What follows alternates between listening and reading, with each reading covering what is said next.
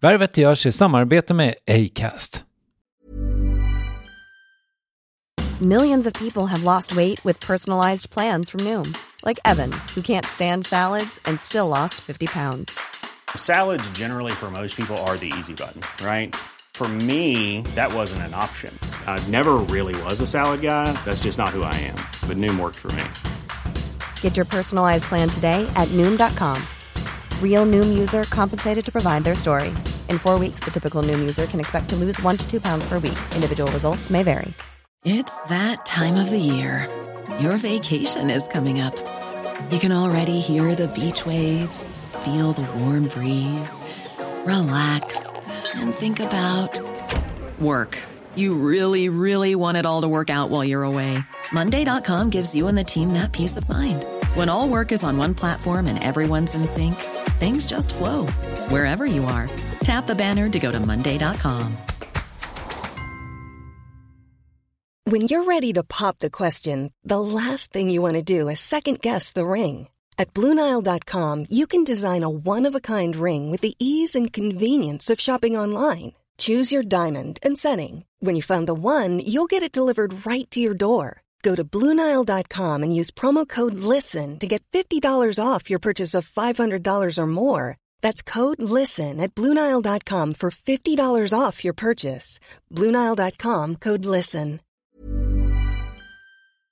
Värvet sponsras av SAS Eurobonus och SAS Eurobonus Mastercard. Och det här är ett budskap som jag tänker kan vara bra för den som antingen gillar guldkant på till exempel tillvaron eller för den som gillar att slå 2 flugor i en smäll.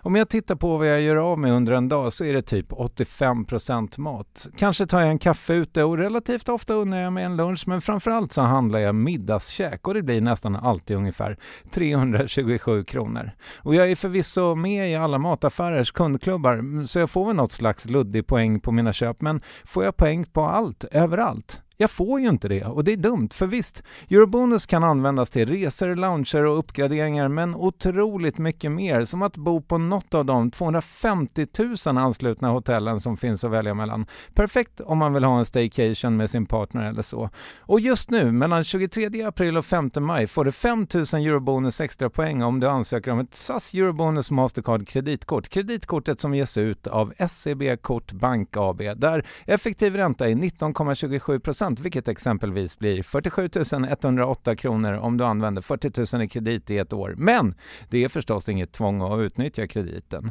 Få poäng på allt överallt och du börjar på saseurobonusmastercard.se. saseurobonusmastercard.se. Tack SAS Eurobonus och SAS Eurobonus Mastercard. Värvet presenteras i samarbete med Nasonex, utomhusmöjliggöraren, som de inte kallar sig av någon märklig anledning. Men det är i alla fall Sveriges mest köpta antiinflammatoriska nässpray mot allergisk snuva. Och nu kommer ett litet test, så fram med papper och penna du som lyssnar, nu kör vi. Fråga 1. Vill du vara ute mer i naturen? Fråga 2. Sitter du framför en skärm lite för mycket? Fråga 3. Är du allergisk? Om du har svarat ja på någon av frågorna så tycker jag att du ska bege dig till beanoutsider.se. Jag vill för övrigt poängtera att Nasonex nässpray är ett receptfritt läkemedel från 18 år för behandling av symptom vid säsongsbunden och perenn allergisk snuva. Rådfråga läkare om du är eller tror dig vara gravid eller ammar, eller om du planerar att skaffa barn, har en obehandlad infektion i näsan, nyligen har genomgått en näsoperation eller har en skada i näsan. Får ingen effekt inom 14 dagar eller om du redan använder läkemedel med kortison ska du kontakta läkare. Använd ej mer än 3 månader utan läkarkontakt. Stort tack Nasonex och beanoutsider.se.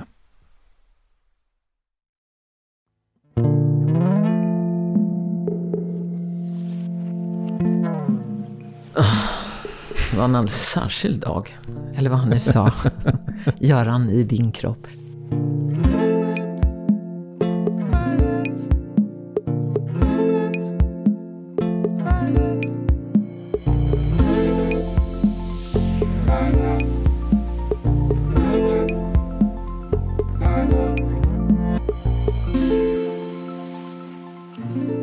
Med tanke på hur mycket dagens gäst har gjort känns det högst osannolikt att du som lyssnar nu inte vet vem hon är.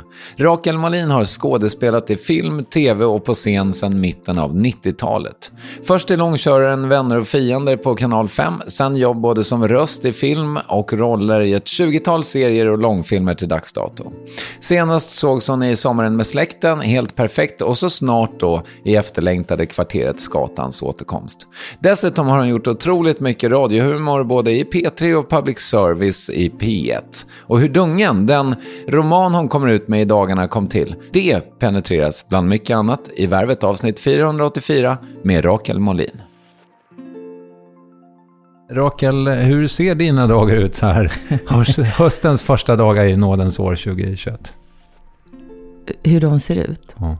Mm. Alltså varje dag eller mer generellt finns det återkommande vanor. Nej, men jag försöker väl gå upp i rimlig tid. Mm.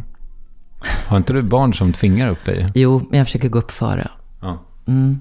Snyggt. Tricket, men 10 minuter räknas ju också som före. Det är det. Ibland, det är före. Mm. Nej, men och sen så är det ju åtaganden, tider att passa, sysslor att göra, mat att äta, människor att träffa. Men det är svårt, jag är lite svepande nu, men så ser dagen ofta ut. Och sen så är det kväll. Och så försöker jag sova och så börjar allt om. Mm. Hur sover du? Jättedåligt. Gör det? Ja, alltid gjort det. Mm. Ja. Varför det? Ja. Nej, men den skulle ju alltid kunna vara bättre. Så är det ju. Men varför jag sover dåligt? Ja, det har jag ju sökt svar på under många år. Det som är mest effektivt är ju det där lite tråkiga och väldigt svåra. Det är att ha rutiner. Mm. Har jag motvilligt och fått lära mig. Att gå och lägga sig på samma tid varje kväll och försöka gå upp samma tid varje morgon. Men så ser inte livet ut heller. Nej, men jag kanske är ockuperad jag tycker så här. Jag är väldigt svag för att vara uppe på natten. Jag tycker om mörkret. Av det skälet att jag blir väldigt trygg. Jag känner mig väldigt innesluten. Och jag har ända sedan jag var liten tyckt om att vara uppe sent. Mm. Och det kanske är så att jag är så skaffad att det är man kanske har en dygnsrytm. Tror du det? Jo. Nattmänniska. Mm. Mm. Nej, men det beror ju på vad man har åtagit sig att utföra över dygnets timmar, eller hur? Jag har ju ibland i mitt liv haft jobb att göra på kvällar. Alltså föreställningsjobb, vad heter det? Vad heter det nu igen? Teaterjobb heter det. Nej, men teater, då spelar man ju på kvällar.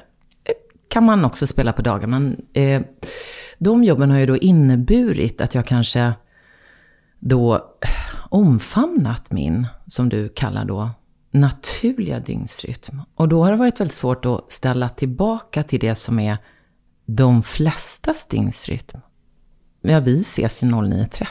Mm. Det är dagtid. Mm. Kontorstid. 09.35. Ja. Förlåt? 09.35. Ja, jag kom sent. Ja. Det gör inget.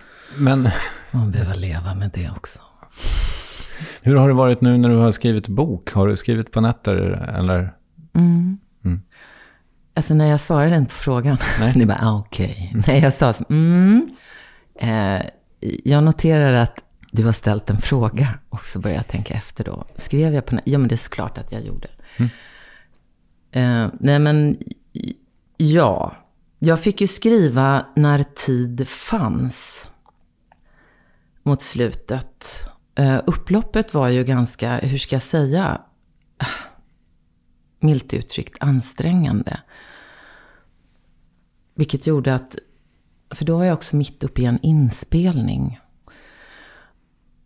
som skedde då dagtid, i dagsljus. Så då fick jag ju skriva lite innan, gå upp innan, och absolut inte 10 minuter innan, utan gå upp på morgonen. Men det var ju spurten. Men sen så när det var ett mer, vad ska man säga, jag ska inte säga fritt skrivande, utan ett mer inte så tidsbundet skrivande, så skrev jag lite när som, lite dagtid, lite lite nu och då. Mm. Jag har en mycket tydligare ingång till din... att vi ska prata om din bok om en liten stund. Men det var någonting som jag kände att jag ville ändå ta tag i av det du sa initialt.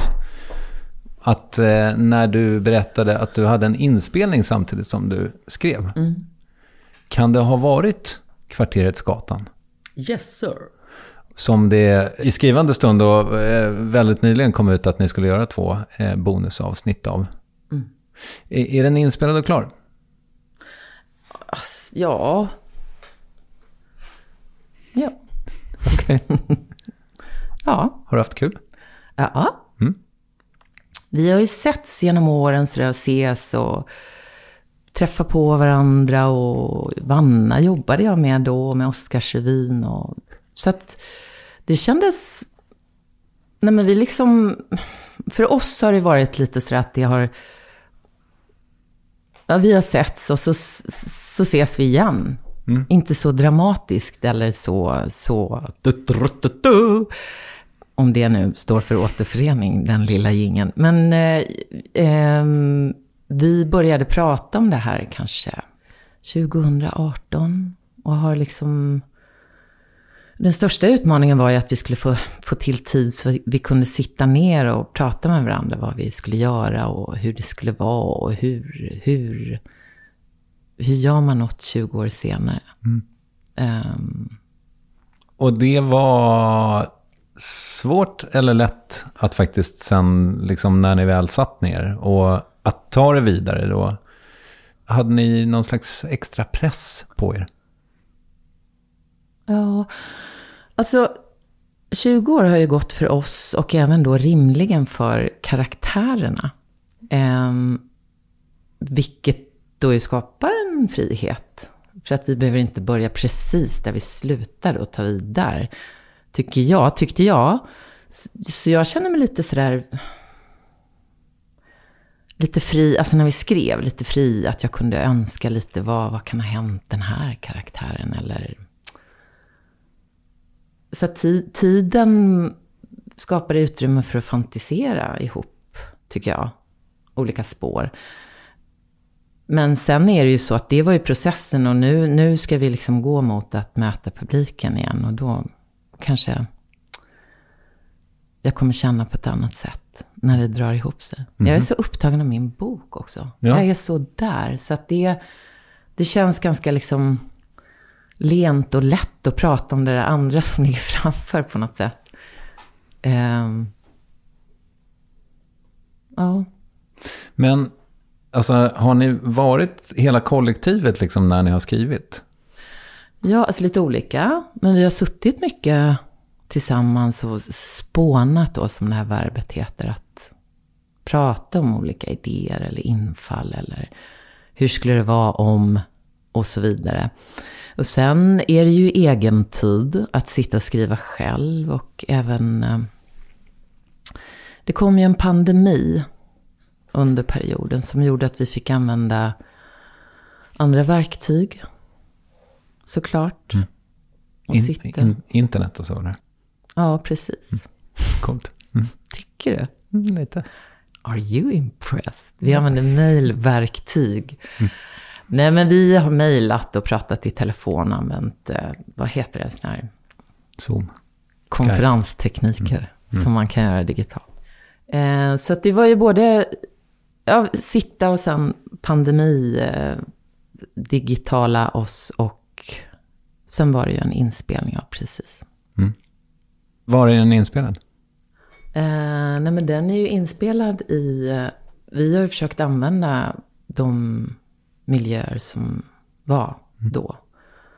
Och skapa det här, det är ju ett påhittat ställe. Men vi har försökt använda mycket av ursprungsplatserna. Okej. All right. Men du, vad fan då, låt oss prata om din bok då. Som du är så mitt uppe i. Ja. För nu ska du ju romandebutera. Ja, precis. Exakt. Imorgon är det ju. Va? Recensionsdag 13 september. Ja, det har jag inte tänkt. Gud, vad gjorde jag nu? Välte jag ditt bord. Nej, men imorgon är det 31 augusti.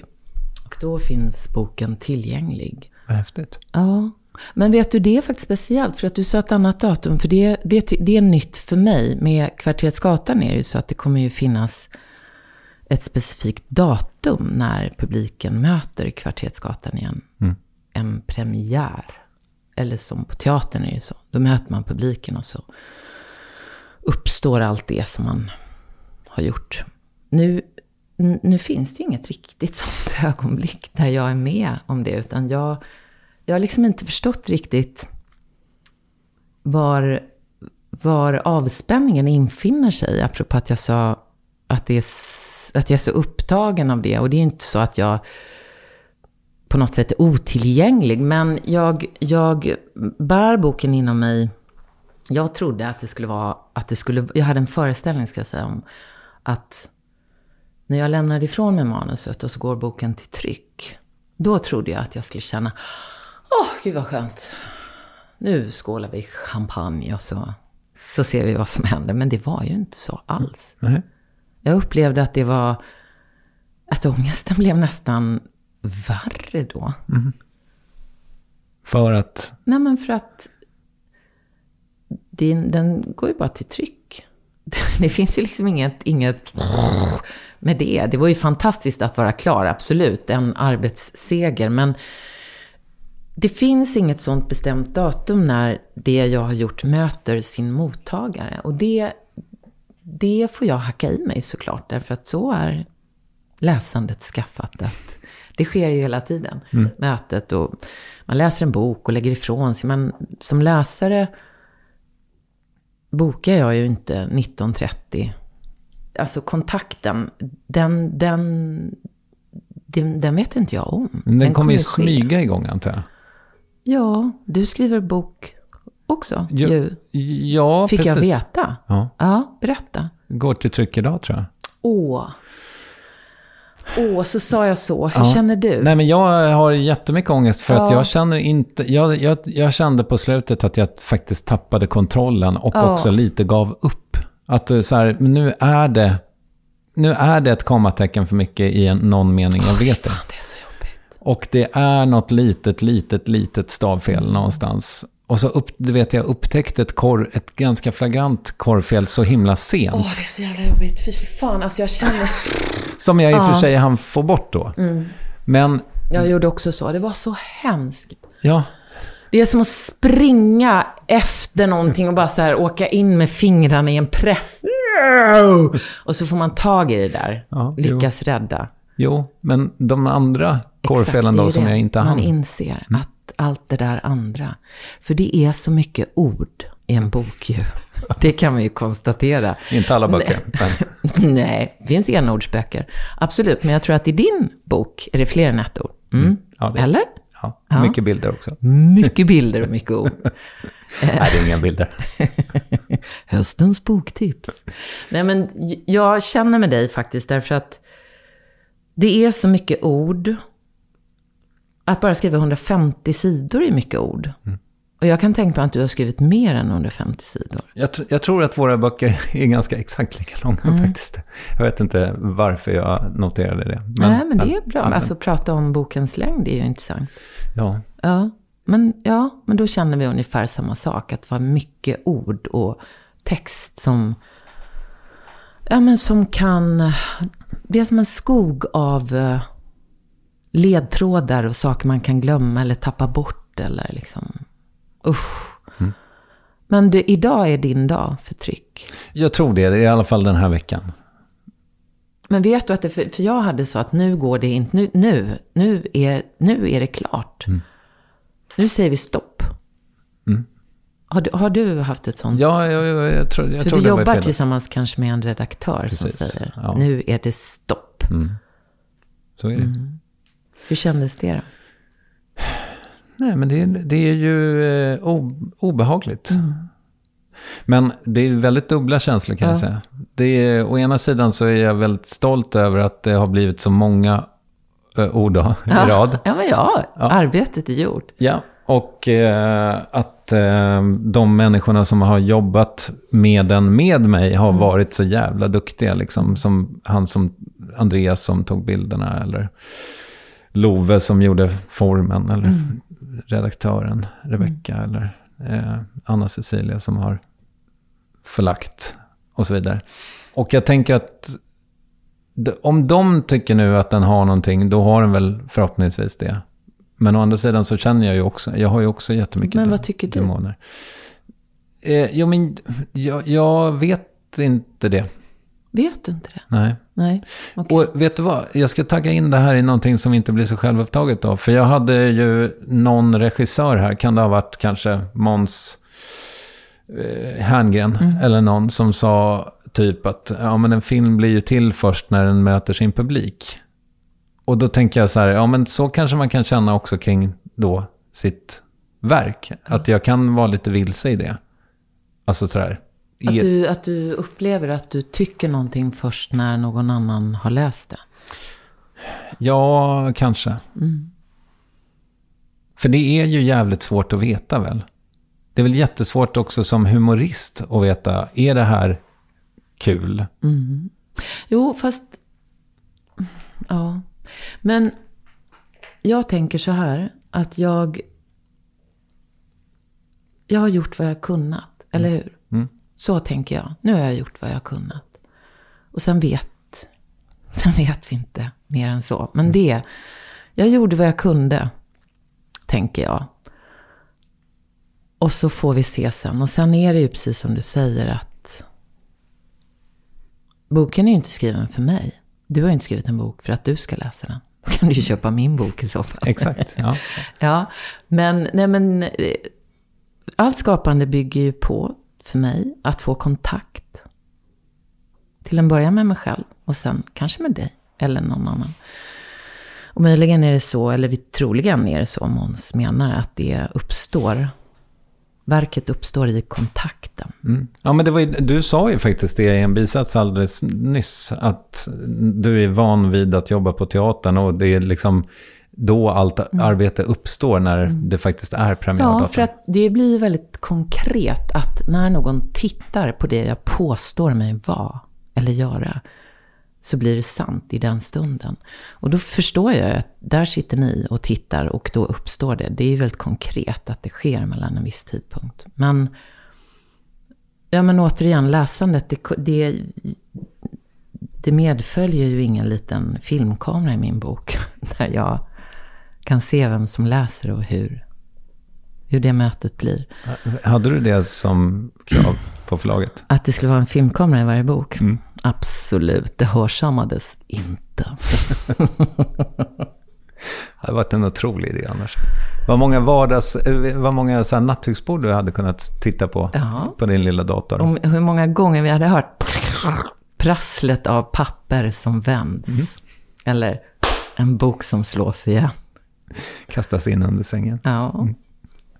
Nej, det hoppas vi att den inte gör. Men vad tycker du om din bok då? Det var en jätteintressant fråga tycker jag. Men jag tycker om den boken, så tycker jag att jag tycker om mitt arbete. Så försöker jag tänka. Därför att det tror jag nog att jag vill hålla med Måns om. Att bokens berättelse är till för läsaren. Där kommer den uppstå och då ger jag den upplevelsen. Den åsikten får bli läsarens. Men om mitt arbete så tycker jag att jag har gjort vad jag kunnat. Jag har varit i kontakt med mig själv när jag har skrivit. Inte alltid, men i stunder så har jag det. Och jag har... Ja, så tycker jag. För det är så svårt att skriva. Det är så svårt och det gör så ont i perioder. Och det är sån stress och det är underbart i korta sjok också. Ibland bara för att jag råkade för att jag höll en deadline, så var det skönt att jag lyckades göra det. Och ibland för att det var härligt att umgås med karaktärerna och fantisera och vara i världen. Men det är jättesvårt, tycker jag. Den processen är otrolig. Jag debuterar ju som romanförfattare, som du alldeles korrekt sa. Och jag har inte varit med om den här processen innan. Och var kanske, för jag har ju skrivit jättemycket. Jag har skrivit sedan jag var länge i olika format. Och som du sa med Skatan. Och jag har skrivit själv förut. Men det har varit i sammanhang där det jag har skrivit lämnas till någon annan som justerar, det klipps eller det ljussätts eller det läggs på effekter. Men här är det ju texten och så är det jag. Och sen så är det ett team såklart runt i slutspurten, så hade jag min alldeles fantastiska redaktör Ulrika Åkerlund och Sofia Bratzelius Thunfors som förläggare. Men det är ju ändå att ta ett totalt ansvar för att det ska ske. Det är ju bara jag som kan göra det. Jo, för det måste ju vara även om det liksom är i grunden samma att skriva ett manus till vad det nu måste vara. Man trycker ner olika tangenter och sådär. Så är det ju, tänker jag mig, alltid ett grupparbete när du jobbar med manus. Absolut. I viss mån är det ju det. Det är ju ett team kring en bok också. Jo, förvisso. Det vet ju du, förvisso. Men som sagt, berättelsen är ju... Det finns ett yttersta ansvar för det här som är överrumplande att ta. Svindlande och svårt och ångestskapande ju. Men var kommer boken ifrån? Hur föddes den? Men när jag skriver någonting eller hittar på någonting, jag backar lite och vidgar frågan lite. När jag hittar på någonting så brukar jag ofta, om något själv var intresserad av en person eller en relation oftast, som jag har antingen varit med om själv eller sett på nära håll eller velat ha. Och så brukar jag fantisera utifrån det.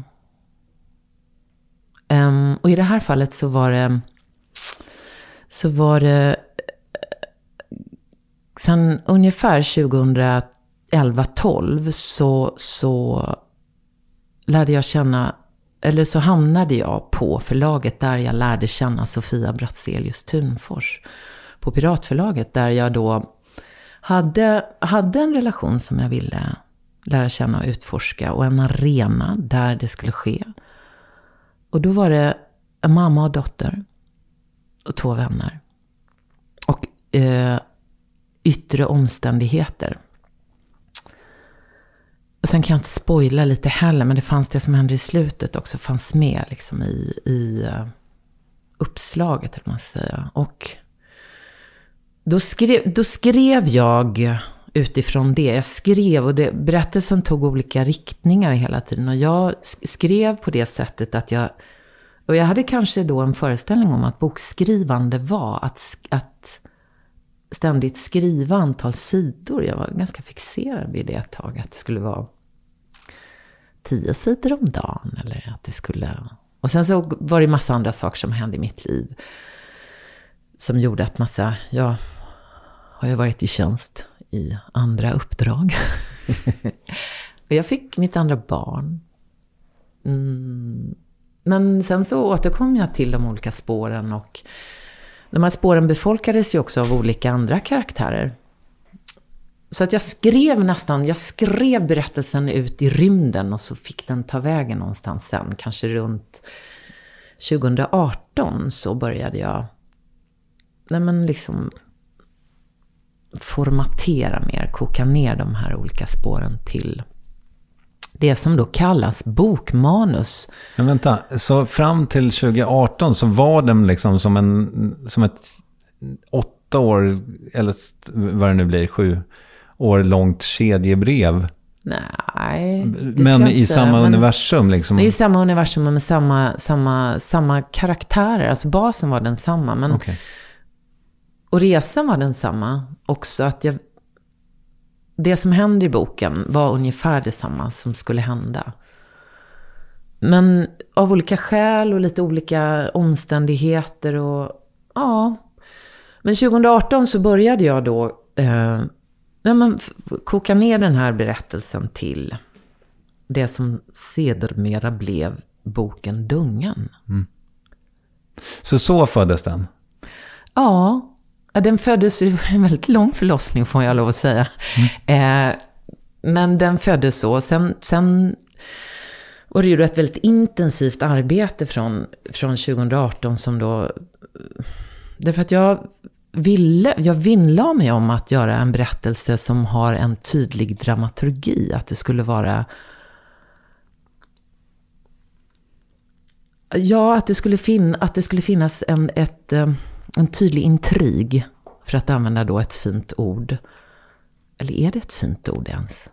Ja, det är ett ord. För att använda ett ord så vill jag att det skulle finnas ett slags bygge då som skulle gå ihop, som skulle liksom att få ihop det på slutet, att liksom allt det jag hade kastat upp och kastat ut skulle jag ju samla in i follan.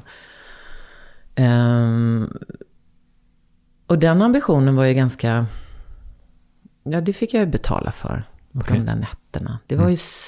Ja, och sen så återigen då... Så tycker jag att jag är stolt över det arbete jag har gjort. Men du, yes. Jag har ju haft typ 500 gäster här. Och jag tror faktiskt inte att jag har haft någon som har jobbat så otroligt mycket med sin röst som du har. Jag har gjort miljoner ljudböcker. Tusentals invitationer. Stått på scen. Sjungit, dansat. Nej, det gör man inte med rösten. Men, och talat på scen och i film och i tv. Hur mår din röst?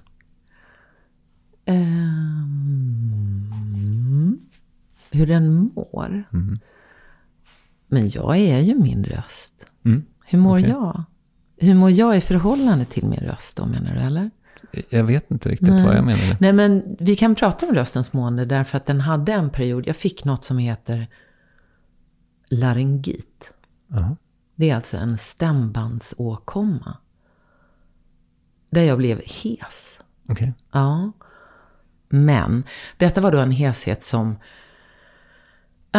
höll på över tid. När är det här i tiden? Det var, nu ska vi se, jul... Vänta, måste jag tänka? Det kan jag göra. Jag tycker tid är svårt. Tänk. Alltså årsskiftet 18-19, en bit in på 2019 var detta. Och då hade jag turen att den perioden så skulle jag...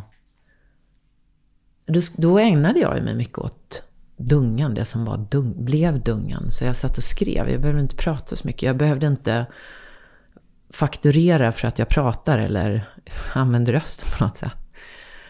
Men jag trodde ju att detta skulle gå över, och så gick jag till en röstläkare då fick jag filma mina stämband, apropå man tar en liten kamera och det såg för jävligt ut. Och så sa han att det här är alltså topp 3 värsta stämband jag har sett. Får jag använda det här i utbildningssyfte?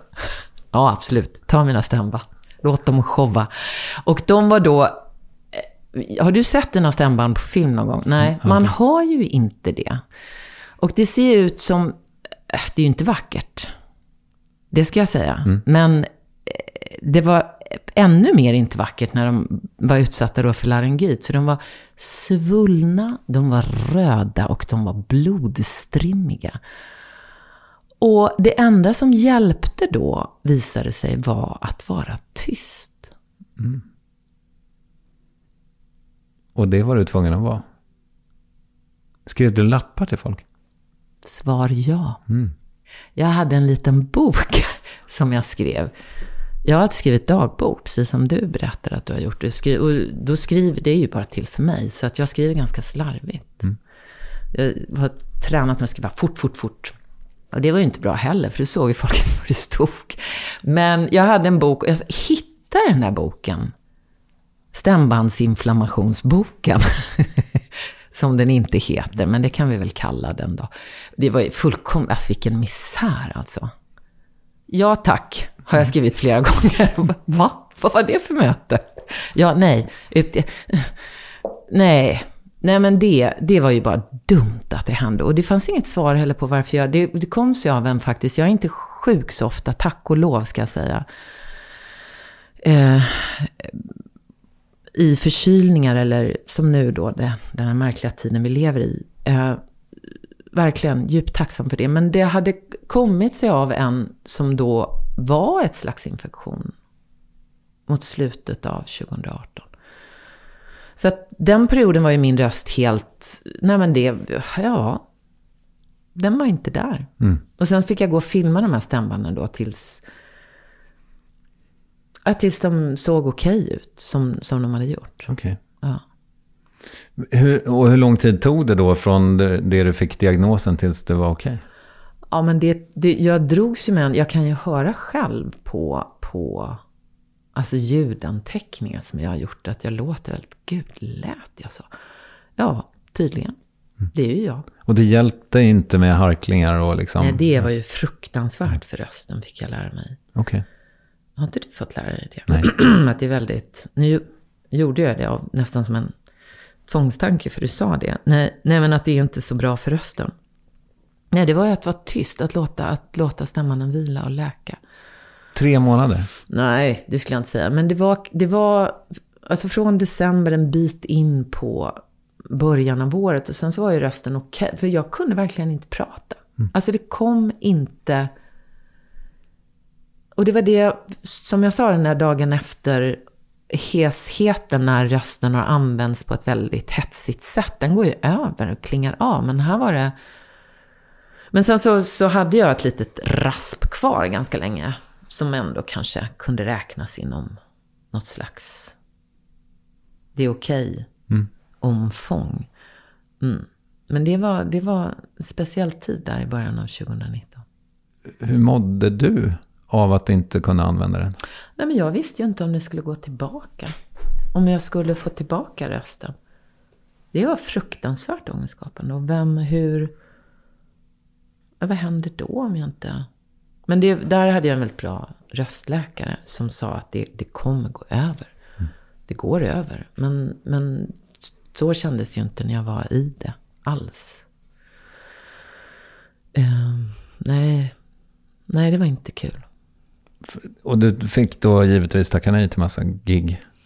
Nej, men den akuta fasen var ju vikt åt ett skrivande. Så att det var ju ett slags tursam slump. Men däremot så hade jag ju förestående uppdrag som jag inte visste om jag skulle... Nej, men jag är ledsen, men jag kan inte prata. Skulle ju då fått vara skälet till att inte dyka upp. Det är väl... Hemskt. Jo, men rimligt skäl ändå. Det är det. Ja. Om jag skulle be dig beskriva din röst, hur skulle du göra då? Min röst... Så här, jag sjöng i kör när jag var liten. Jag skulle sjunga i stämmor.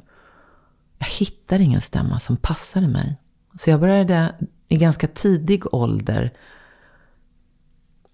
känna mig lite så att min röst inte passade in riktigt i barnkören. Att jag visste inte var jag skulle stå. För man skulle stå i stämmor. Jag hade liksom ingenstans att stå. Så då började jag använda olika lägen beroende på vilken grupp jag skulle ställa mig i. Eller... Ibland mimade jag. Så att jag var väldigt brydd av att kunna delta med min röst. Att jag kände, gud, tänk om min röst kanske inte passar in, tänkte jag. Nej, men... hur den låter. Ja, men... Den låter... Nej, men Kristoffer, beskriv min röst. Spegel på den frågan. Du har ju ett djup i den som ju är väldigt tilltalande, tycker jag. Det är liksom så här, det är ju nästan så att du ska stå med tenorerna om du ska ansöka till kyrkokören nu. Ja, vad du säger. Ja, men den är ju också väldigt, väldigt versatil, tänker jag. Alltså att du vet ju vad du ska använda ditt instrument till. Men då är frågan så här, eftersom din spontana liksom motfråga eller tanke var så här, vad kan jag använda den till? Vad kan du använda den till? Men jag använder ju den jättemycket i mitt jobb. Ja, och så är det ju. Det vet vi ju. Ja. Men jag använde den faktiskt när jag skrev. Så här är det att jag en gång för länge sedan så ville jag bli bildkonstnär. Jag vet det. Och då gick jag konstskola. målade jättemycket när jag var liten, ritade, började måla när jag var äldre, alltså i högstadiet, gymnasiet, och ville sen utbilda mig inom bildkonst. Och då gick jag en konstskola. Och fortfarande älskar jag att måla, men jag tyckte det var väldigt tyst. Jag ville prata, för när jag var barn, i min barndom, så var mitt ritande på det sättet att jag ritade och pratade samtidigt. Att jag ritade alltså som ett slags pratbubblor som inte illustrerades, utan jag var rösterna. Och så var det ju inte på konstskolan. Då skulle det vara tyst. Kanske lite något kassettband som stod och surrade i bakgrunden med någon musik. Men jag hoppade av den konstskolan av det skälet att det var för tyst för mig. För att jag behövde ha ett slags högljudd dialog med mig själv när jag höll på. Och du kunde inte få en egen liten ateljé där du fick... Alla dessa krav på filmkameror och egna ljudisolerade rum. Nej. Jag fick inget eget rum. Okay. Nej då. Jag gick upp till rektorn och sa att jag tror inte att det här är för mig. Nej, jag har förstått det, sa han. Väldigt förstående, och så avslutade jag min tid på konstskolan. Men när jag har skrivit så har jag faktiskt också läst det jag har skrivit högt. Eller jag har läst dialogerna, och jag har också försökt hitta rösterna. För det kändes viktigt för mig att jag skulle förhålla mig till rösterna i boken. Inte bara dialog, prat minus, utan också hur de lät. Att jag vill kunna höra... Men nu... Ja, just det är hon. Att jag vill höra hur hon låter och uppleva den rösten. För så lever jag själv. Att jag lyssnar väldigt mycket på hur en röst låter. Hur du låter har jag lyssnat på nu. Alltså inte så mycket vad du säger. Utan hur din... Eller det har jag väl gjort också. Det får du svara på. Jag har varit duktig och lyssnat. Men jag har lyssnat på din röstslag och hur du pratar och hur du avslutar och andas och så. Men det man verkligen vill veta som lyssnare då, när du gör karaktärer i radio eller tv för den delen, är att exakt hur man gör. Och då har jag ett experiment som kommer här. Och då tänker jag mig så här, om vi bara kan gå igenom en liten snutt här. Och så kan du kanske bara berätta för mig hur jag ska göra för att återge det här. Är du med? Du ska coacha mig här nu. Okej. Det är obetalt. Vi får väl se. Ja. Det var en fantastisk dag. Det var den 2 maj 1998. Då tycker jag vi trycker på stopp redan nu. Ja. Vi har ju Göran Persson. Är det Göran Persson eller är det en imitation av Göran Persson? Nej, det är the real deal. Ja, men det skulle ju kunna vara en väldigt skicklig imitatör också. Så jag visste inte om det var Kristoffers imitation av Göran Persson och du bara, vet vem det här är? Att det var det som var hela... Ja, att det var det som var experimentet. Att jag bara skulle få flånta mina skills. Ja. Nej, det var inte det. Utan det här är ju början på den här otroliga anekdoten jag berättade om. När Helmut Kohl äter så mycket smör. Du är med. Då har vi de här fraserna. Jag hör ju, utifrån att ha lyssnat på dig när du analyserar, jag har ju den otroliga liksom självsäkerheten han lägger in i sin andning i slutet på varje fras här. Det pratar vi om med dig också. Ja. Men så här, då börjar vi direkt. Att du får nog släppa föreställningen om att... För det är en anekdot som du tycker är väldigt rolig. Det börjar vi med att släppa då. Och så ska vi inte lyssna så långt, tycker jag. Utan vi börjar med bara, om du spolar tillbaka så kan vi bara lyssna på hur Göran Persson börjar. Exakt. Det var en fantastisk dag, tror jag. Skit i orden. Det var en fantastisk dag. Stopp. Ja, men då är det första frasen, så tänker jag så här att vi struntar i vad han säger. Och försöker vi så här, hur landar de orden? Hur är de viktiga för honom? Eller vad vill han att vi ska känna? Tror du? Det här är väl vad man i stå-upp-världen kallar för setup, va? Det är viktigt att vi är med på den premissen. Ja. Men han gör det ju också, han ger oss ju dramaturgiskt sett, tänker jag mig, ett verktyg här. Här är det är en första mening som inte betyder jättemycket. Nej, det är ju orden. Men jag tänker, genom att det var en fantastisk dag. Han andas ut. Och gör man det, nu är vi här, då tar man väldigt mycket plats, tänker jag. Man sopar oj, nu måste vi lyssna. Ja, men det är det jag menar. Men då tänker jag att då skulle han ju kunna säga korv och potatismos. Men det är ju inte orden, utan hur han andas, tänker jag. Så varsågod. Det var en fantastisk dag. Nu ligger du lite för högt. Alltså, ska jag ner här? Ja, i pitchen. Och så andas ut orden bara. Det var en fantastisk dag. Det var en fantastisk dag. Nej, nu andas du inte ut. Det var en fantastisk dag. Jag tror att du kan andas ut ännu lite mer. Okej. Det var en fantastisk dag. Uncoachable. Nej, absolut inte. Men nej, men alltså, ja. Hoppas du har ett annat jobb. Nej, jag skojar, men jag tycker att du ska ju ha tack för att du kom. Men du har inte gått vidare. Men vi ringer dig. Ja. Det var en fantastisk dag. Ja, nu fnös du ut. Du ska in tillbaka med ju. Det var en fantastisk dag. Det var en fantastisk dag.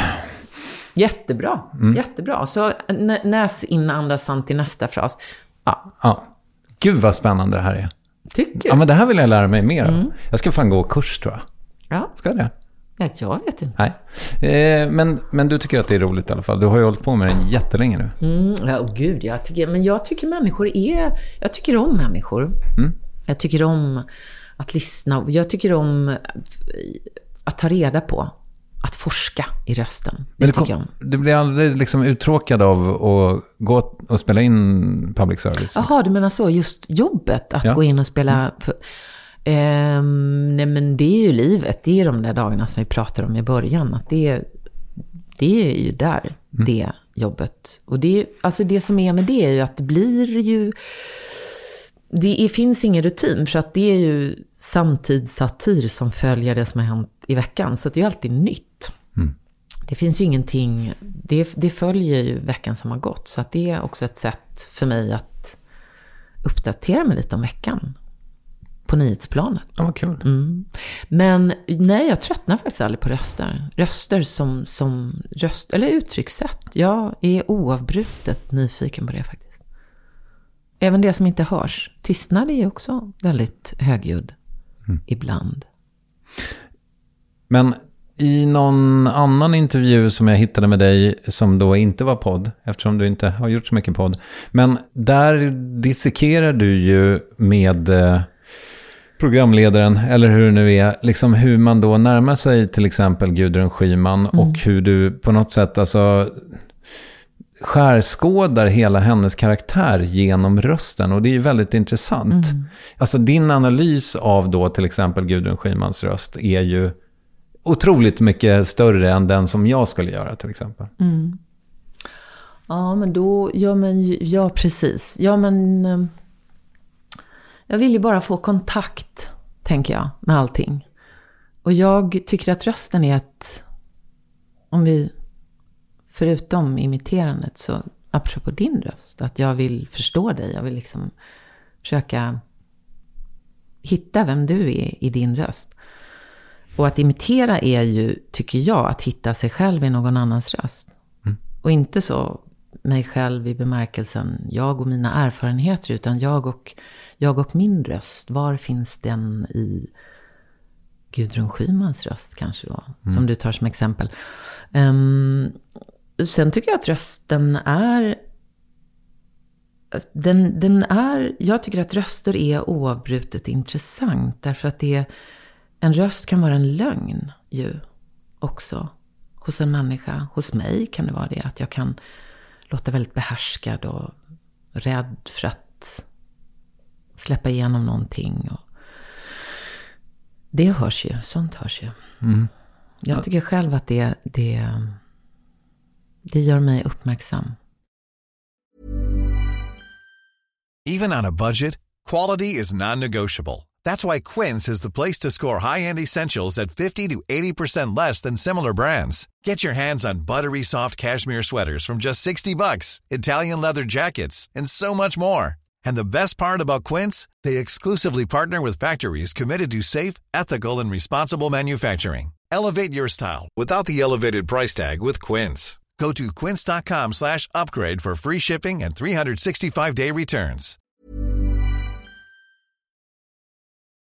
Jag hade tänkt att vi skulle prata lite grann om Skärstad och Birgitta Thor och måleriet. Du har redan varit inne på det, men du nämnde för en stund sedan att det finns kvar ändå. Du målar emellanåt, eller? Ja, det gör jag. Men av olika skäl gör jag saker i livet. Och när jag började rita då, därför att jag ritade när jag var liten. Jag är yngst av 3 systrar. Mina 2 äldre systrar som heter Elin och Miriam. Det var bara 1 år mellan dem, vilket gjorde att de följdes åt i allting som var skolgång och kompisar. Och jag var 3 år yngre än Elin som är mellansyster då. Och lilla syster.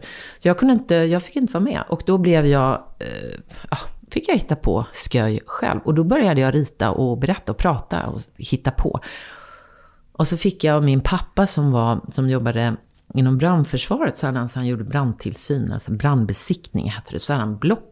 Och så när de där blocken var kasserade eller av något skäl inte skulle användas, så fanns det en vit baksida för mig att rita på. Så då satt jag och vände på den. Så rita, kunde inte sluta rita. Och då ritade jag ju av skälet. Så började jag färglägga, målade tuschpennor. Det var ju för att i någon mån stå ut med ensamheten. Vi bodde väldigt avskilt också, så jag hade inga såna där gå ner på gatan och leka kompisar, utan men nu så ritar jag eller målar av ett annat skäl. Nu är jag inte så brydd av att mina äldre syster gå ut då! Det är ingen som säger så till mig idag än, men men nu har jag under skrivandet använt klottret, alltså telefonklottret, det här lite rastlösa, skissandet som ett slags vila från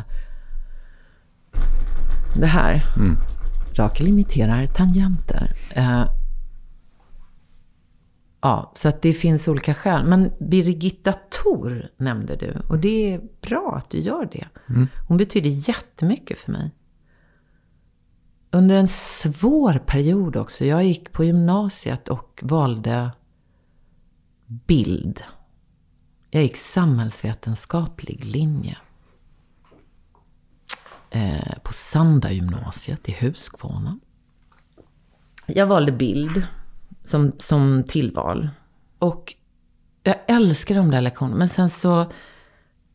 För jag hade någon slags vision om att jag ville arbeta med. Jag ville bli konstnär. Men jag skulle ändå göra det skulle inte ta för mycket plats ändå. Men hon var väldigt... Alltså hon var så möjliggörande. Hon tyckte allt var möjligt. Och hon såg och hon uppmuntrade. Och hon kunde vara... Och så dog min mamma när jag gick på gymnasiet. Det var så otroligt sorgligt. Det är fortfarande så otroligt svårt att det hände. Men hon tog hand om det på ett väldigt fint sätt, tycker jag. Att jag fick... Du får vara i ateljén, så. Gå dit om du vill. Jag kan vara där med dig. Och det var så... För jag visste inte hur jag skulle hantera sorg. Jag hade inte varit med om det förut. Och det betyder så otroligt mycket att hon inte hade någon mening om, eller föreställning om hur jag skulle vara eller uttrycka mig, utan lät mig vara i fred där i ateljén, och så fick det komma det som ville fram. Och det var ju kanske då inte så mycket målandet och bildskapandet som hon mötte, utan att hon såg mig, vad jag var med om då, och gjorde det med en sån otroligt kärleksfull blick och lät mig vara med det. Så att då fick ju hon en sån enorm betydelse för mig. Det låter ju som att det var över väldigt lång tid, men det var några korta stunder där, och hon liksom gjorde så att jag kunde öppna mig i mig själv, och jag fick hitta på och använda det där som var så svårt på ett sätt som gjorde det uthärdligt. Jag höll på grejer med lera och skissade och ritade och och livet fortsatte. Och då hade jag det skälet, och sen har ju det liksom, saker sker av olika skäl vid olika tillfällen, tycker jag. Uttrycken alltså, de har olika ursprung vid olika tillfällen, helt enkelt. Varför dog din mamma? Hon fick cancer. Okej. Använder du då, för det låter lite, oavsett om det var liksom sammanhanget eller det som faktiskt kom ut, men det låter som att det var väldigt viktigt för dig liksom terapeutiskt. Nej, men det var ju alltså det var ju bara viktigt att röra på mig, att göra någonting, att finnas till, att fortsätta. Fortsätta gå upp och liksom. Jag tror att det blev viktigt på det sättet att hon satte mig i rörelse, kan jag säga. Att hon satte igång livet igen, att jag liksom genom skapandet. Och vi pratade kanske inte så mycket om det. Jag tror också att hon kanske förstod eller inte. Hon har ju betytt enormt mycket för mig. Av det skälet, för att det var en så sårbar period. Nej, men jag tänker inte terapeutiskt, vad är det? Jag tänker att vi tycker ju om att träna bägge två, eller hur? Ja, för mig är allting som jag gör har ett syfte att sätta någonting i rörelse, eller hur? Att sätta i rörelse, tänker jag. Och jag vet inte om det kanske är en synonym då till. I det fallet var det ju så otroligt basic att fortsätta att ta sig igenom dag för dag. Väldigt bra sagt, tycker jag. Att sätta saker i rörelse. För jag har liksom aldrig satt ord på det på det sättet. Jag tänker att för det är ju det som är så jävla svårt med människor med ångest. Och om man själv har haft en period som har varit piss liksom. Att komma upp ur soffan liksom. Ja, men allting som görs behöver ju inte ha ångest som. Nej. Men som ursprung. Det kan ju vara att sätta något annat i rörelsen. Omvandla energi då. När du då förstår att det inte ska bli någon bildkonstutbildning för dig, så förr eller senare så hamnar du på Skara skolscen. Vad svårt det var, för du sa Skara solscen. Så här var det att jag kom inte in på konstskolan när jag ville komma in på. Jag ville gå på konstfack. Och så sökte jag, så kom jag inte in. Minns inte ens om jag sökte, men det var någon annan konstskola. Var det konstfack? Men någon högre utbildning där jag fick nej. Vi kan kalla det konstskolan som sa nej. Ja. Och då visste jag inte vad jag skulle göra. Så var jag kvar i stan och alla mina klasskamrater de hade börjat plugga och flyttat och rest iväg som ville vara 1 år utomlands. Och jag, givet att jag också hade varit med om att förlora min mamma, så hade hela den här predestinerade banan som jag skulle följa, den hade liksom fått ett litet avbrott. Mina systrar var lite äldre och hade tagit sig igenom den där. Efter gymnasiet så ska jag göra det. Då hade de börjat plugga, påbörjat sina utbildningar, och jag hade ingen plan, ska jag säga. Så då sökte jag en praktikplats på Jönköpings länsteater. Och det var ju inte helt främmande för mig detta med att uppträda. Jag hade ett slags, vad ska man säga, kärlek till det. Jag tyckte det var kul. Jag hade i kyrkan gjort olika spex och lite revyer och sådär, skrivit och liksom. Så det var inte främmande för mig, ska jag säga. Men det var lite ovant att det skulle kunna vara ett jobb. Men då förstod jag ju att här, det är en arbetsplats och här kan man ha sitt värv dagligdags och även på kvällen. Och då startade någonting i mig. Jag tyckte om rummet, att bli mörkt, och så uppstod det något annat. Det är ju väldigt mysigt. Ja, men det är ju det. Jag tyckte det var så mysigt. På repetitioner, jag fick kopiera manus. Apropå, vi pratar om manus och antal ord. Det är mycket papper. Det kommer nog aldrig ta slut, detta med att manus, ibland ord som ska upplevas och sägas, kommer i pappersform. Jag tror inte att folk kommer stå med någon slags iPad. Ja, men det gör nog folk, vilka nu det är. Men jag tror att det kommer alltid finnas någon som vill ha papper. Så var det då, 1992 i alla fall. Då fick jag kopiera dem. Det blev fel och trycka, skriv, fastnade och usch. Ja. Nej, men så att då bad jag om andra arbetsuppgifter. Och då fick jag följa med och sitta på repetitioner. Fick sitta längst bak och fick vara tyst. Rimligen, det är ju en ganska rimlig begäran, tycker jag. Men det låter inte som en arbetsuppgift per se. Nej, men jag skapade den arbetsuppgiften, sitta, att vara tyst. Men då jag tyckte det var så mysigt att sitta där i rummet och se på. Också att det skapar ett slags, vad ska man säga, vilket det ju är med teater och hitta på böcker och allting, att man smiter ju iväg någonstans till där man inte varit förut. Ett ställe som inte finns. På Google Maps. Eller hur? Det är mysigt, tycker jag. Fin bild. Du är duktig med orden. Imiterar du någon nu? Eller var det din röst? Du är duktig med orden, du. Är det någon som har sagt så till dig?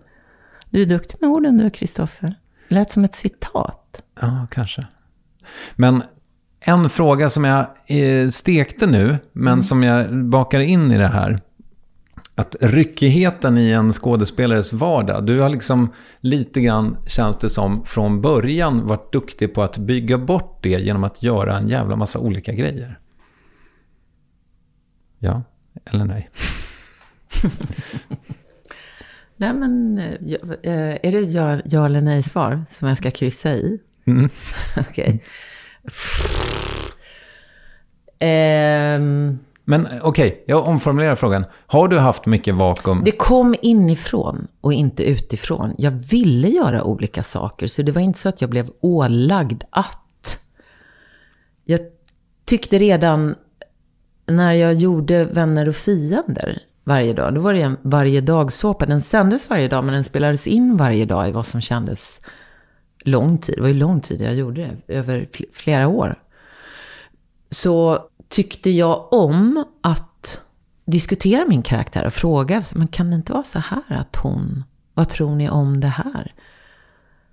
Och då påbörjade jag ju ett slags skrivprocess genom att sätta någonting i rörelse är ju att påbörja någonting annat. Jag smet iväg från det jag hade kontrakterats för till att titta på platsen och yrket och situationen på ett annat sätt. Och sen började jag skriva korta. Jag gjorde en karaktär sen på ZTV som hette ZTV. Så länge sedan. Bambola var ett program. Och vad hette karaktären? Maggan Mattsson.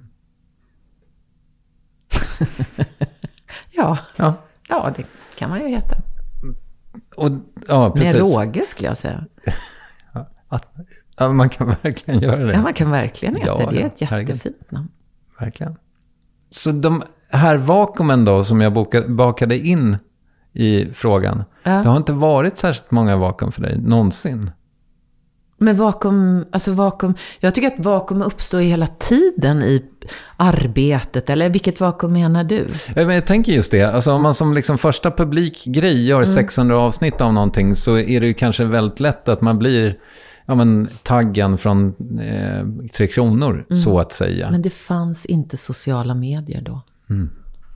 Det kan ha varit någonting med det. Jag vet inte. Det är en möjlig teori för att staga upp din tes. Jag vet inte. Jag prövar tanken. Men för mig var det så att jag hade börjat skriva och göra. Alltså så här. Det här ritet och pratet som jag hade i början. Det här att göra olika röster. Att skapa en liten avstickare till det som var ganska outhärdligt. Sitta där ensam. Gå ut! Det har liksom följt med mig. Och då men jag började skriva och hade under tiden som jag gjorde Vänner och fiender fångats upp av radiokanalen P3. Där jag tillsammans med Hasse Pil, Kajsa Ingmarsson, Mike Syrén och Lars-Göran Persson under ledning av Mats Grimberg gjorde ett radioprogram som heter Röster i radio. Så underskattat. Folk pratar dag ut och dag in om Hassan. Röster i radio. Va? Berätta. Jag älskar det. Du var trogen lyssnare. Ja, jag älskade det. Ja, så var det bara. Fin andning också. Det var en alldeles särskild dag. Eller vad han nu sa. Göran i din kropp. Men då fick jag ett återkommande uppdrag. Och det var ju inte alldeles givet att det skulle vara så. För att jag fick pröva mina idéer. Och då fick jag pröva det här som är otroligt sårbart, tycker jag. Att sitta i ett rum med människor som jag inte kände. Och ha en idé som ska ha som syfte att få... Alltså, uppdraget med den idén är att få någon att skratta. Och så skulle jag pröva det. Och kände inte dem så mycket. Men det var ett väldigt fint rum, ska jag säga. De var väldigt, väldigt kärleksfulla. Vilket jag tror är förutsättningen för att mota bort skammen som vi pratade om tidigare. Att man har någons väldigt varma blick på sig för att stå ut. För jag satt och rodnade och svettades och prövade mina darriga idéer som jag hade skrivit upp. Men jag blev väldigt väl omhändertagen där och gjorde massa röster och sketcher och karaktärer. Vi bytte manus och då tränades jag i det här spån. Att pröva idéer i mötet med andra är väl vad spåna är. Ja. Kan vi vara överens om det? Och det där skedde parallellt och sen så när de avsnitten, för det var det du undrade hur det blev efter Vänner och fiender. Du pratade om ett vakuum och att vara taggen, sa du. Ja, jag frågade egentligen om huruvida du har haft, för utifrån sett så ser det ju inte ut som att du har haft en död sekund i livet. För du har ju gjort så vansinnigt mycket. För jag tycker om framåtrörelsen. Det är en viktig del av livet att jag hoppas alltid på att det ska komma en dag till. Och då tänker jag som boken till exempel, jag ville att den berättelsen om de relationerna, om den platsen skulle finnas i en bok. Jag ville inte att det skulle bli på något annat sätt. Och mycket saker har gått om lott i mitt liv också. Att när jag gör någonting så får jag idé till någonting annat. Och sen så ligger det och puttrar och liksom lever sitt liv eller skissas på. Eller liksom och så söker jag mig kanske aktivt också till människor som kan möjliggöra. Eller, för det är ju inte bara heller att möjliggöra rent praktiskt och faktiskt. Utan också att det ska vara möjligt i relationen, tänker jag. När man skapar eller ska göra någonting. Och det behöver ju inte då nödvändigtvis vara en kontrakterad relation. Utan det kan ju finnas arbetsrelationer som bara är möten som fortsätter. En diskussion som sen tar vägen i någonting som sen blir någonting. Och för mig var det om vi backar tillbaka då med Vänner och fiender, att jag upplevde att jag blev väldigt väl omhändertagen där av det teamet och de regissörerna och den manusgruppen, att jag blev lyssnad på. För det är så viktigt att bli väl omhändertagen när man tar stapplande steg till någonting nytt eller en nyfikenhet har satts igång. Och så har mitt arbetsliv sett ut väldigt mycket, att det är väldigt asymmetriskt på det sättet, att det uppstår när någonting annat pågår och fortsätter kanske i ett annat sammanhang eller poppar upp. Det är ju väldigt abstrakt jag beskriver nu, men jag vill tro att du nickar. Ja, men du förstår. Jag kan relatera också. Ja. Alltså, konstig fråga kanske då, fast också rimlig. Vad tänker du att du ska göra med resten av din tid? Jättebra fråga. Och vad ska jag göra med resten av min tid? Ja, för jag hade så bråttom här ett tag ju. Den lilla tiden, den lilla dagen. Men resten av min tid. Nej, men jag önskar bara att mina barn och jag får vara friska. Och mina nära och kära får vara friska. Att vi får vara med varandra. Önskar jag alltid. Men vad jag vill göra... Nej, men jag vill fortsätta att utforska och ta reda på och fundera på varför. Och nu har jag skrivit en bok och jag kanske fortsätter skriva en bok till. Kanske. Kanske stå på scen. Eller jag kommer stå på scen. Jag vet att jag ska stå på scen i vår. För nu är det höst 2021 och sen kommer en vår. Då ska jag stå på scen. Vet du vilket sammanhang du ska stå på scen? Ja, det är en konsertföreställning som heter På Musikaliska i Stockholm. Där jag... pandemin kom ju när vi skulle ha premiär. Och sen har den skjutits upp. Men vi hoppas på att återkomma här nu under våren 2022. Den heter Humor, musik och lite ångest. Spännande. Tillsammans med blåsarsymfonikerna. Men gud, lyxigt. Fantastiskt. En orkester. Det är det finaste vi har. Med det, kära du. Succémomentet. Frågor du inte fått förut. Bra! Nej.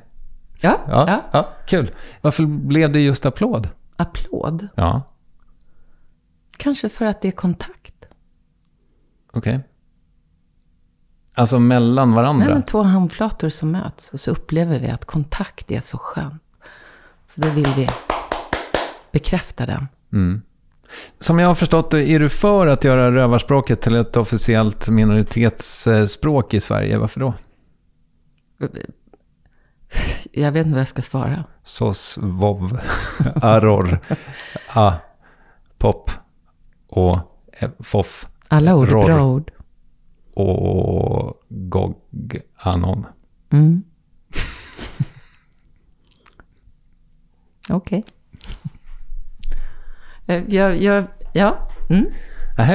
Okej. Stenkast, som i huset ligger ett stenkast från Morgongåva. Finns det utvecklingspotential där? Och jag har så svårt att abstrahera de här frågorna, Kristoffer. Du säger om en sån självsäkerhet och också en så här lite ironisk ansats som gör mig lite nervös att jag ska leverera något lite roligt. Så jag vet inte vad jag ska svara på de här frågorna. Okej. Ja. Men jag bara tänker... Ofta då med stenkast så tänker jag att det är mäklarsammanhang. Att det är ett stenkast från Mälaren eller stenkast från Morgongåva som är frågan här. Och jag tänker bara att det är så himla olämpligt att hålla på att kasta sten. När man sitter i glashus. Ja, det är med. Det är med. Ja, men hur långt är ett stenkast? Är det du undrar? Nej, jag undrar ifall det finns utvecklingspotential för uttrycket. Ett stenkast, ja, det skulle jag nog säga att det kan absolut ha en framtid. Om det sköter sig. Okej. Utvecklingspotentialen då? 3. Okej, tack. Berätta om den där sjuka drömmen. Gärna. Jag drömde om en dröm jag hade. Det var spännande. En dröm som hade återkommit, att jag var på ett ställe och hittade väldigt mycket gammal reklamutskick som jag inte visste vad jag skulle göra av, som låg blandade med löv, hade jag drömt en gång. Kan någon ringa in och berätta vad det här betyder? Absolut, ring 020. Men i alla fall, den drömmen hade jag drömt en gång. Sen drömde jag om den drömmen. Detta, ja. Och när jag vaknade för ett ögonblick så visste jag inte riktigt om det här hade hänt. Eller var det bara en dröm? Det här med reklamutskicken och löven. Spännande. Jag recyclar. Man kan ju också se att jag är jävligt lat när jag drömmer. Att jag dammar av gamla drömmar. Man kan också se det så. Vad ska du ha för att inreda mitt andra rum här i ateljén? Och hur skulle det se ut? Tid, nummer 1. Vilket jag inte har. Nej. Nummer 2, svar nej. Okej. Ja, men då så. Stort tack för att du kom. Lycka till med Är det boken. så här vi avslutar? Och med att jag... Okej. Vad fint att träffa dig, Kristoffer. Detsamma. Ha det så bra. Ja, som du kanske hör är min röst inte riktigt vad den brukar. Kan det vara Göran Perssons fel att jag fått något knas på stämbanden? Vet ej. Men vad gör det när jag har dig som lyssnar med mig? Älskar att du gör det. Rakel Molins bok Dungen går att köpa nu. Och här kommer lite skamlös reklam för mig själv. Det gör även min debutroman Törst numera. Jag försöker fixa så att Carl Birgersson eller Saga Markula, mina producenter, lägger länkar till respektive bok i avsnittsbeskrivningen. Värvet ges ut av Acast. Jag heter Kristoffer Triumf. På återhörande. Adjö.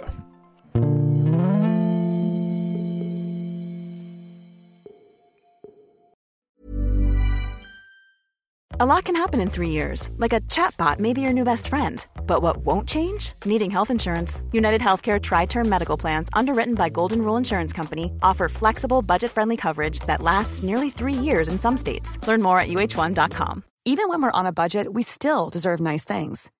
Quince is a place to scoop up stunning high-end goods for 50 to 80% less than similar brands. They have buttery soft cashmere sweaters starting at $50, luxurious Italian leather bags, and so much more. Plus, Quince only works with factories that use safe, ethical, and responsible manufacturing. Get the high-end goods you'll love without the high price tag with Quince. Go to quince.com/style for free shipping and 365-day returns. When you need mealtime inspiration, it's worth shopping Kroger, where you'll find over 30,000 mouth-watering choices that excite your inner foodie. And no matter what tasty choice you make, you'll enjoy our everyday low prices, plus extra ways to save, like digital coupons worth over $600 each week. You can also save up to $1 off per gallon at the pump with fuel points. More savings and more inspiring flavors make shopping Kroger worth it every time. Kroger, fresh for everyone. Fuel restrictions apply.